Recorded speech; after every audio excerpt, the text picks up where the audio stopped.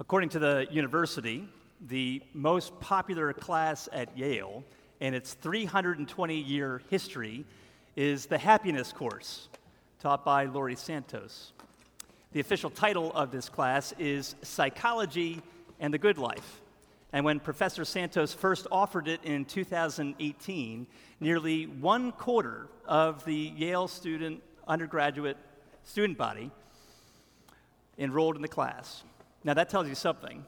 Here you have a school filled with bright, young students. They're smart, talented, and accomplished. They have their whole life in front of them and every door open to them. And yet it seems that the one thing we all want, simply to be happy, has escaped them. And that's true of many of us.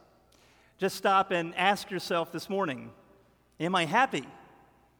If so, why? And if not, why not? We all know that getting better grades, making more money, finding a new job, starting a new relationship is not necessarily going to make us any happier. We'll still be just as stressed and anxious and dissatisfied. Now, a class like that Happiness Course and others like it has some good advice to offer. Get more sleep, practice hospitality, be kind to other people. That's all good advice as far as it goes, but what we all realize is that we need something deeper. And that is what the scriptures offer us.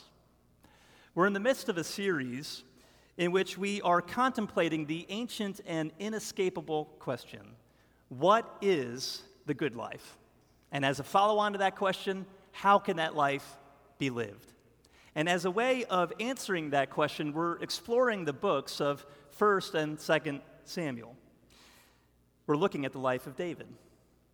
And as we get into the story, it becomes quickly clear that David doesn't have a whole lot in himself to recommend to us in terms of how to live life successfully.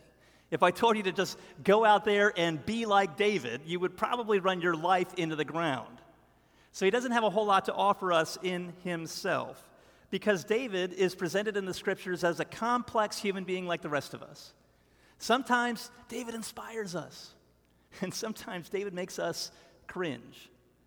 But the point is that whether demonstrating epic faith or disastrous sin, David lives his life before God, aware of God, responsive to God, even in the midst of his fears and failures, and that is the key to the good life. That's the key. And that's what this episode is all about. So today we turn to the story of David and Goliath. If you know anything about David, you know the story of Goliath. People who have never read the Bible before have heard of David and Goliath. It is one of the best known, most loved stories in the whole history of the world. And yet I would suggest that despite its familiarity, everything you think you know about this story is probably wrong. And so this sermon will not only illustrate the key to the good life, but it will also provide us with a little bit of a primer on how to read the Bible, especially how to read the Old Testament scriptures. So today I'd like us to turn to 1 Samuel 17 and consider what it tells us about the David we want, the David we need, and the David we get. Now, I'm not going to read the whole chapter, but I will refer to most of it, so I would encourage you to open a Bible to 1 Samuel 17 and keep it in front of you. You can find the passage beginning on page 239 in the Pew Bible, following to page 240. I will be reading 1 Samuel 17, verses 38 through 50. Then Saul clothed David with his armor. He put a helmet of bronze on his head and clothed him with a coat of mail. And David strapped his sword over his armor. And he tried in vain to go, for he had not tested them. And then David said to Saul, I cannot go with these, for I have not tested them. So David put them off. Then he took his staff in his hand and chose 5 smooth stones from the brook and put them in his shepherd's pouch. His sling was in his hand, and he approached the Philistine. And the Philistine moved forward and came near to David with his shield bearer in front of him. And when the Philistine looked and saw David, he disdained him, for he was but a youth, ruddy and handsome in appearance. And the Philistine said to David, "Am I a dog that you come to me with sticks?" And the Philistine cursed David by his gods. The Philistine said to David, "Come to me, and I will give your flesh to the birds of the air and to the beasts of the field." And then David said to the Philistine, "You come to me with a sword and with a spear and with a javelin. But I come to you in the name of the Lord of hosts, the God of the armies of Israel, whom you have defied. This day the Lord will deliver you into my hand, and I will strike you down and cut off your head. And I will give the dead bodies of the host of the Philistines this day to the birds of the air and to the wild beasts of the earth, that all the earth may know that there is a God in Israel, and that all this assembly may know that the Lord saves, not with sword and spear, for the battle is the Lord's, and he will give you into our hand." When the Philistine arose and came and drew near to meet David, David ran quickly toward the battle line to meet the Philistine. And David put his hand in his bag and took out a stone and slung it and struck the Philistine on his forehead. The stone sank into his forehead, and he fell on his face to the ground. So David prevailed over the Philistine with a sling and with a stone, and struck the Philistine and killed him. There was no sword in the hand of David. This is God's word. It's trustworthy, and it's true, and it's given to us in love. Well, let me begin by setting the scene. The Philistines have been terrorizing God's ancient people in Israel. And chapter 17 opens with a face-off in the valley of Elah. The Philistine army is positioned on one mountain, and Saul's army, the army of Israel, is stationed on another, with the valley between them. And the Philistines are led by a man named Goliath, although in the section of Scripture that I just read, he is simply referred to as the Philistine. Now, Goliath is often thought of as a giant, but if you look closely at the passage, he's never exactly described that way, although he was certainly unusually tall. By some measurements, he might have been 6'9", perhaps even 7 feet or more. But Goliath is impressive not only for his size, but also for his armor, which is described with an unusual degree of detail. He wears a bronze helmet on his head, and he is dressed in scales. He's wearing scale armor. He's covered in hundreds of tiny little pieces of metal. And the shaft of his spear is so enormous that it is referred to as a weaver's beam. It's a beam of wood. And the shield is so gargantuan that someone else has to carry Goliath's shield in front of him.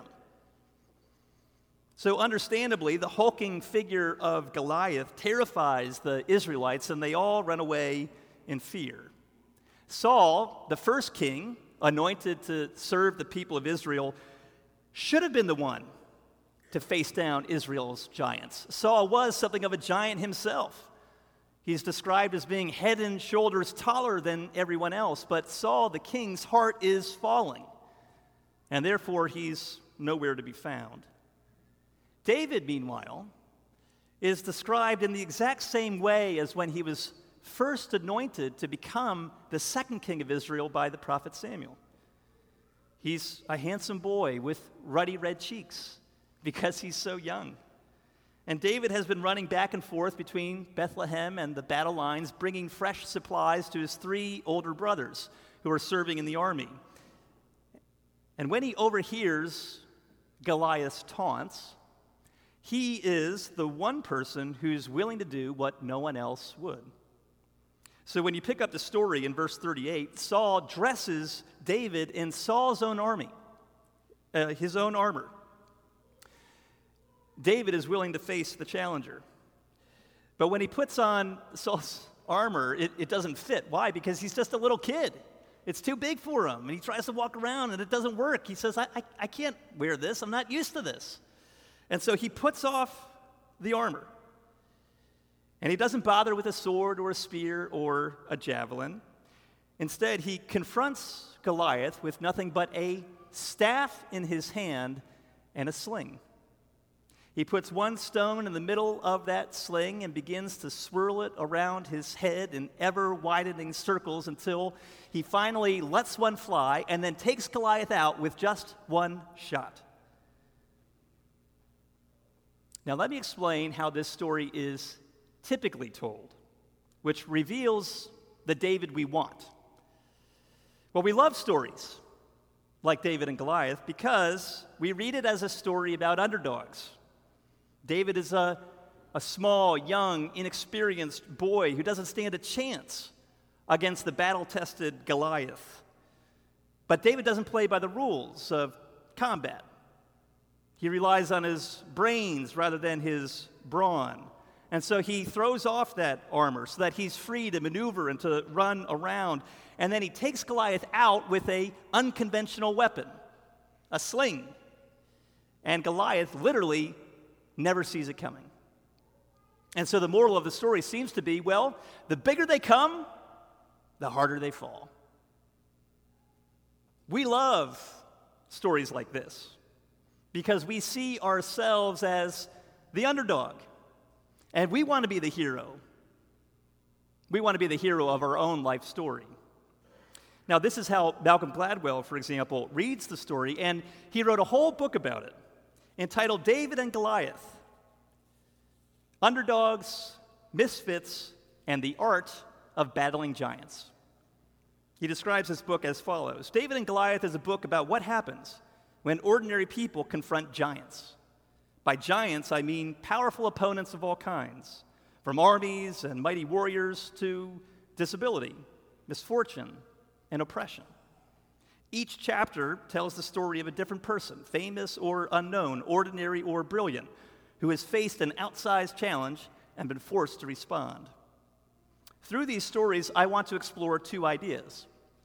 The first is that much of what we consider valuable in our world arises out of these kinds of lopsided conflicts, because the act of facing overwhelming odds produces greatness and beauty. And second, that we consistently get these kinds of conflicts wrong. We misread them, we misinterpret them. Giants are not what we think they are. And the fact of being an underdog can change people in ways that we often fail to appreciate. It can open doors and create opportunities and educate and enlighten and make possible what might otherwise have seemed unthinkable. Now, Malcolm Gladwell is a terrific writer. I love everything he has to say, and everything he writes in this book is interesting and helpful. It's just that that is not what this story, the story of David and Goliath, is all about. That may be the David we want, but that is not the David that is offered here. The point is not that David is a clever and resourceful underdog who takes out Goliath with a ballistic missile, which was technically superior to all of Goliath's weaponry. No, that's not the point of the story. You see, the David we want is nothing more than an ancient Israelite version of Jack and the Beanstalk. But that's the wrong way to read this story. And that's the wrong way to read the Bible. That makes the Bible all about you and what you must do for God. But in fact, the Bible is all about God and what He does for you by His grace. See, David is not an underdog. He's something altogether different. But that is the way in which the story is usually taught, especially to children in Sunday school. So if you volunteer with the children's ministry, note to self: don't teach the story that way. David is not the underdog we want. No, the David we need is something altogether different. He's not simply a brave little boy who's not afraid of the big bad giant. He is the Lord's anointed, who has been chosen to fight the Lord's battles. And that changes everything. So let me show you how the author intended you to read this story. At the very beginning of the chapter, Goliath is presented as a champion. And that word in the Hebrew is a very specific technical word. It literally meant the man in between. A champion was someone who stood between his people and the opposing forces and fought on their behalf. So when Goliath calls for a challenger from Israel, he's asking for what was known as single combat. This was a common practice in the ancient world. In order to avoid the unnecessary bloodshed, two sides in a conflict would each choose one warrior to represent them in a duel to the death. And that is why Goliath says in verses 8 through 10, "Choose a man and let him fight me, and if he wins, we will be your servants, and if I win, you will be our servants." Now, it should have been Saul, but David is the one who accepts the challenge. And so he's not just an underdog, he's a champion. David steps into the ring, and he risks his life in order to fight for his people as their representative, so that if David wins, they win. And if David loses, they lose. The stakes couldn't possibly be higher. And the question then is, well, why does David do it? It's not just that David was unusually brave. Now, if you think that, you might conclude, well, some people are bold and brave, and I guess I'm just not one of them. But no, the kind of bravery that David demonstrates is available to all of us. Because the bravery that he exhibits is not merely courage, but rather the courage of faith. Most people think that faith is believing without or even against the evidence. It's just a blind leap in the dark. Faith is irrational. Mark Twain once said, faith is believing what you know ain't so. It's a rational act. But I would suggest, no, faith is simply learning to see things the way they really are. And that is the key to the good life. Faith is a matter of simply seeing reality. It's a way of seeing things the way they really are. And I would suggest that you will never become fully human. You will never discover your truest self. You will never be able to navigate all the various stresses and strains of life until you learn to see reality. And by reality, I do not mean a world that has been stripped of God. No, I mean a world that is saturated with God. Because that is what is really real. You see, what was different between David and everyone else in the valley of Elah that day is that David was filled with a God-dominated imagination rather than a Goliath-dominated imagination. And that's the fundamental problem that most of us have. We have a Goliath-dominated imagination. And when that happens, Goliath is all you can see. Goliath becomes all important and everything else becomes insignificant. Goliath becomes the defining reality of your life that controls your every move. It fills you with anxiety and fear. It makes you paranoid and defensive. So what is your Goliath? What is threatening your life today? What is that hulking figure that looms large on the horizon? What is that Goliath that stalks every dream at night? Well, for some of you, your Goliath could be relational. It could be that there's a person who is opposing you, standing between you and something that you want. You might have an ogre for a boss, or a teacher, a family member, a coworker, a colleague, a neighbor. And that Goliath consumes all your thoughts, directs all your emotions, controls all your actions. Or maybe your Goliath is not relational, maybe it's situational. You suddenly find yourself in the throes of challenging circumstances that you didn't see or expect. You've been betrayed by someone you love. You've lost your job. You've been diagnosed with a chronic illness. Suddenly, you're contending with forces well beyond your control, and you have no idea how you are ever going to get through it.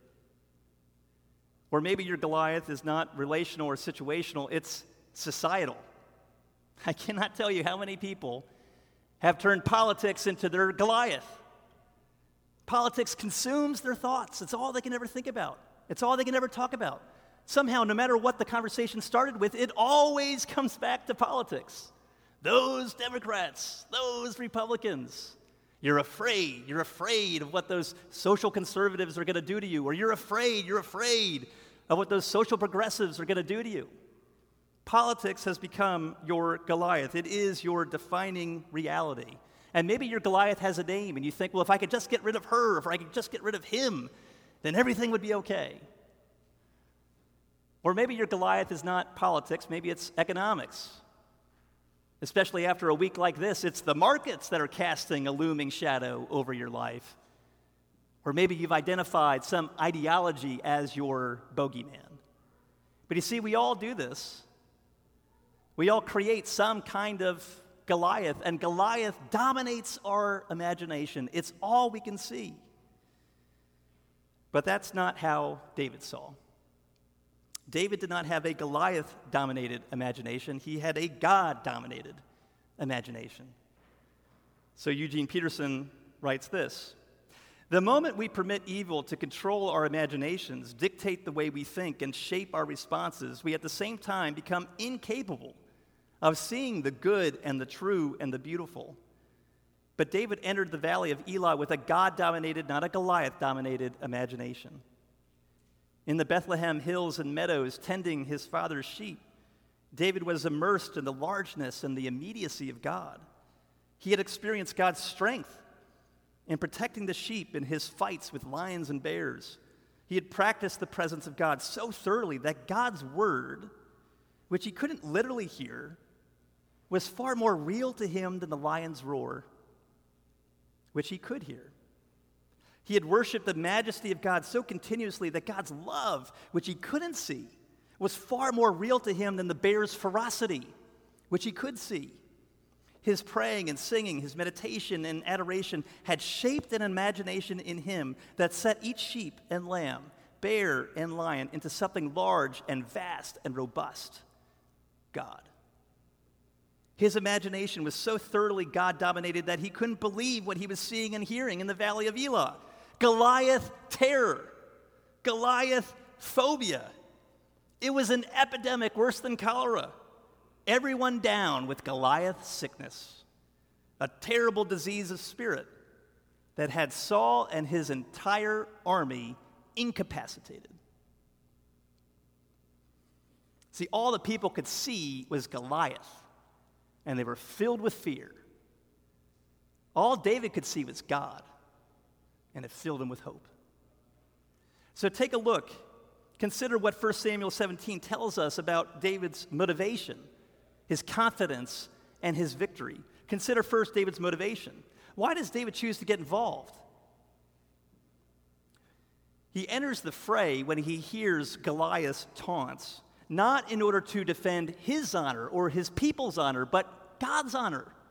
He says in verse 26, "Who is this uncircumcised Philistine that he should defy the armies of the living God?" It's God's name that is at stake.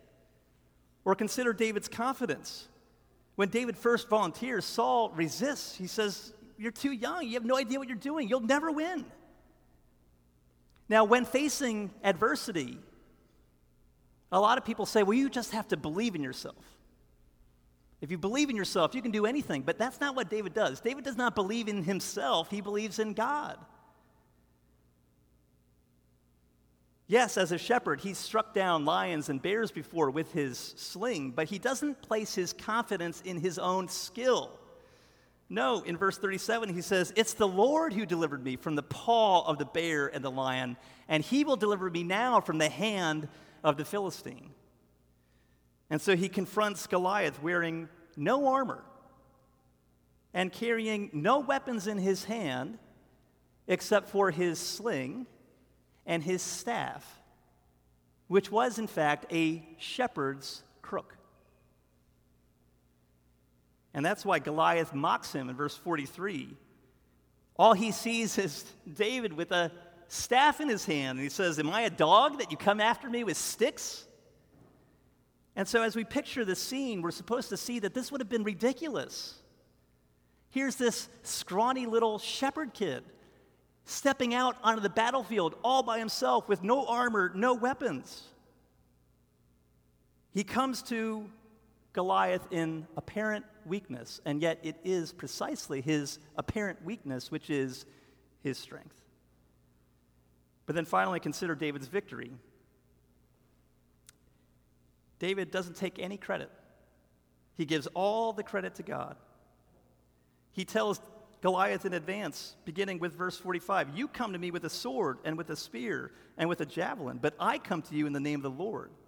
This day the Lord will deliver you into my hand, that all the earth may know that there is a God in Israel, and that all this assembly may know that the Lord saves, not with sword and spear, for the battle is the Lord's, and he will give you into our hand." You see, Goliath is preparing himself for hand-to-hand combat with David. That's why he says in verse 44, come to me.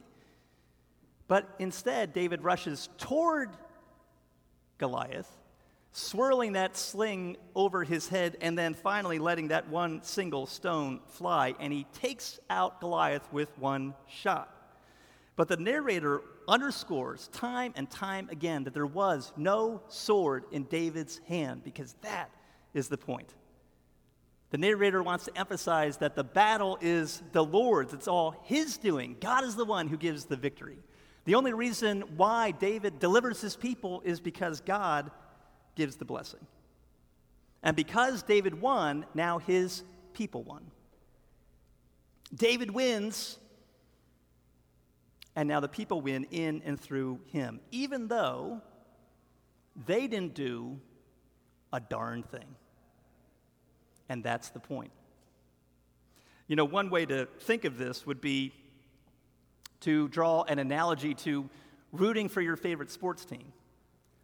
You might be sitting there in your living room eating potato chips, and then all of a sudden your team scores the winning point, and you jump out of your chair and you say, we won, as you spill soda all over the living room. But someone might turn to you and say, what are you talking about, we? We won. You haven't done anything. You've been sitting there for a couple hours. You've got potato chips on your chin. But you see, we might so identify with our favorite team that we can actually share in their gains and losses. We claim their victory as our own. Well, that's what happens for David's people.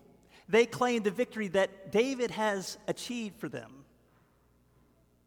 So the David we want is a moral exemplar, an underdog that we can emulate. But the David we need is a champion, someone who fights on our behalf, so that if he wins, we win, and his victory is then imputed to us. David is not just a brave little boy. No, he is the Lord's anointed. And he doesn't just demonstrate courage, but rather he exemplifies the courage of faith. God brings deliverance through David, not because he's so brave and he's a dead shot with the sling, but rather because David is chosen and filled with the Holy Spirit. Now, that is what the story is really about. Now, the story is still meant to encourage you to be courageous. Don't be afraid of the giants in your life. But if I told you to just go out there and be like David, if I ended the sermon here and said, just be courageous like David, that wouldn't do you very much good. The real question is how? How can we learn to be brave like David, no matter what life throws at us? Well, if you had been there, and if you were standing up on one of those mountaintops looking down into the valley of Elah, what would you have seen? You would have seen this scrawny little kid dressed like a shepherd with nothing but a sling and a shepherd's crook in his hand, going after Goliath dressed like a battle tank. And you would have thought that there's no chance of this kid surviving. You would have thought either this kid is crazy or he is incredibly brave. And maybe his bravery would inspire you a little bit too. And you would say, well, if he can do it, I can follow. But the problem, of course, is that David lived 3,000 years ago. The Philistines are long gone. Let's be honest, David really doesn't have all that much to do with us. So David doesn't help us today. David can't encourage us and inspire us to be brave. The David we want is an underdog. The David we need is a champion, but the David we get is something far better. Because our hero is not David. No, our hero is great David's greater son. David prepares us for the coming of the true anointed one, the true champion who faces the ultimate giants that threaten us in this life. Did you notice that Goliath is dressed in scale armor? What do you think he would have looked like? Covered in hundreds of little metal scales. From a distance, he might have looked like a giant snake. He looks like an enormous dragon. But you see, great David's greater son, Jesus, is the one who faced down the ultimate serpent of sin, evil, and death. And Jesus is the one who strikes the fatal head wound to that ancient serpent through the cross. So you see, there's almost no other story that compares to David and Goliath that provides us with such a compelling picture of what Jesus actually accomplished for us on the cross and what it means to be saved by sheer faith. Jesus is the true mediator, the one who stands between his people and all those forces that oppose us. And like David, instead of running away from the danger, Jesus runs towards the danger, not to defend his own name, but God's name. And Jesus doesn't rely on a sword. Now, he doesn't win through a display of brute force, but rather he wins through apparent weakness by using the rather unconventional weapon of a cross, of death, to defeat sin, evil, and death. And like David, Jesus is our champion, our representative, who fights not merely for his people, but as his people, and he does so not only at the risk of his life, but at the very cost of his life. And because Jesus won, we won. His victory is imputed to us, even though we didn't lift a finger, even though you didn't do a darn thing. And that is the point. And unlike the subjective analogy of rooting for your favorite sports team, our participation in Jesus' victory is real because it's grounded in an objective truth. When you put your faith in Jesus for your relationship with God rather than yourself, your faith so unites you to Jesus that everything that is true of him becomes true of you. So if Jesus dies on the cross in your place, then you have died in him. And if Jesus has conquered over sin, evil, and death through his resurrection, and you're united to him, well, then you've been raised to new life in him. It is as good as done. You can say, along with Jesus, we won. His victory is yours because of what he accomplished on the cross, even though you had nothing to do with it.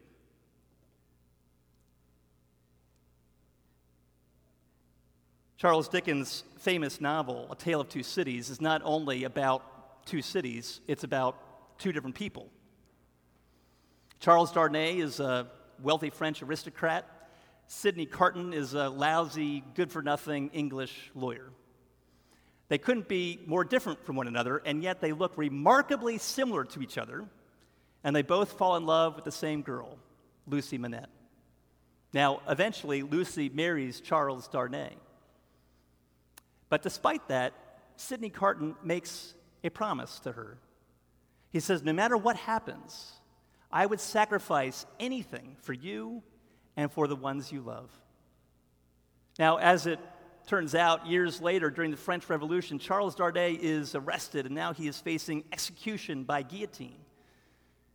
But Sidney Carton sneaks into the prison the night before him.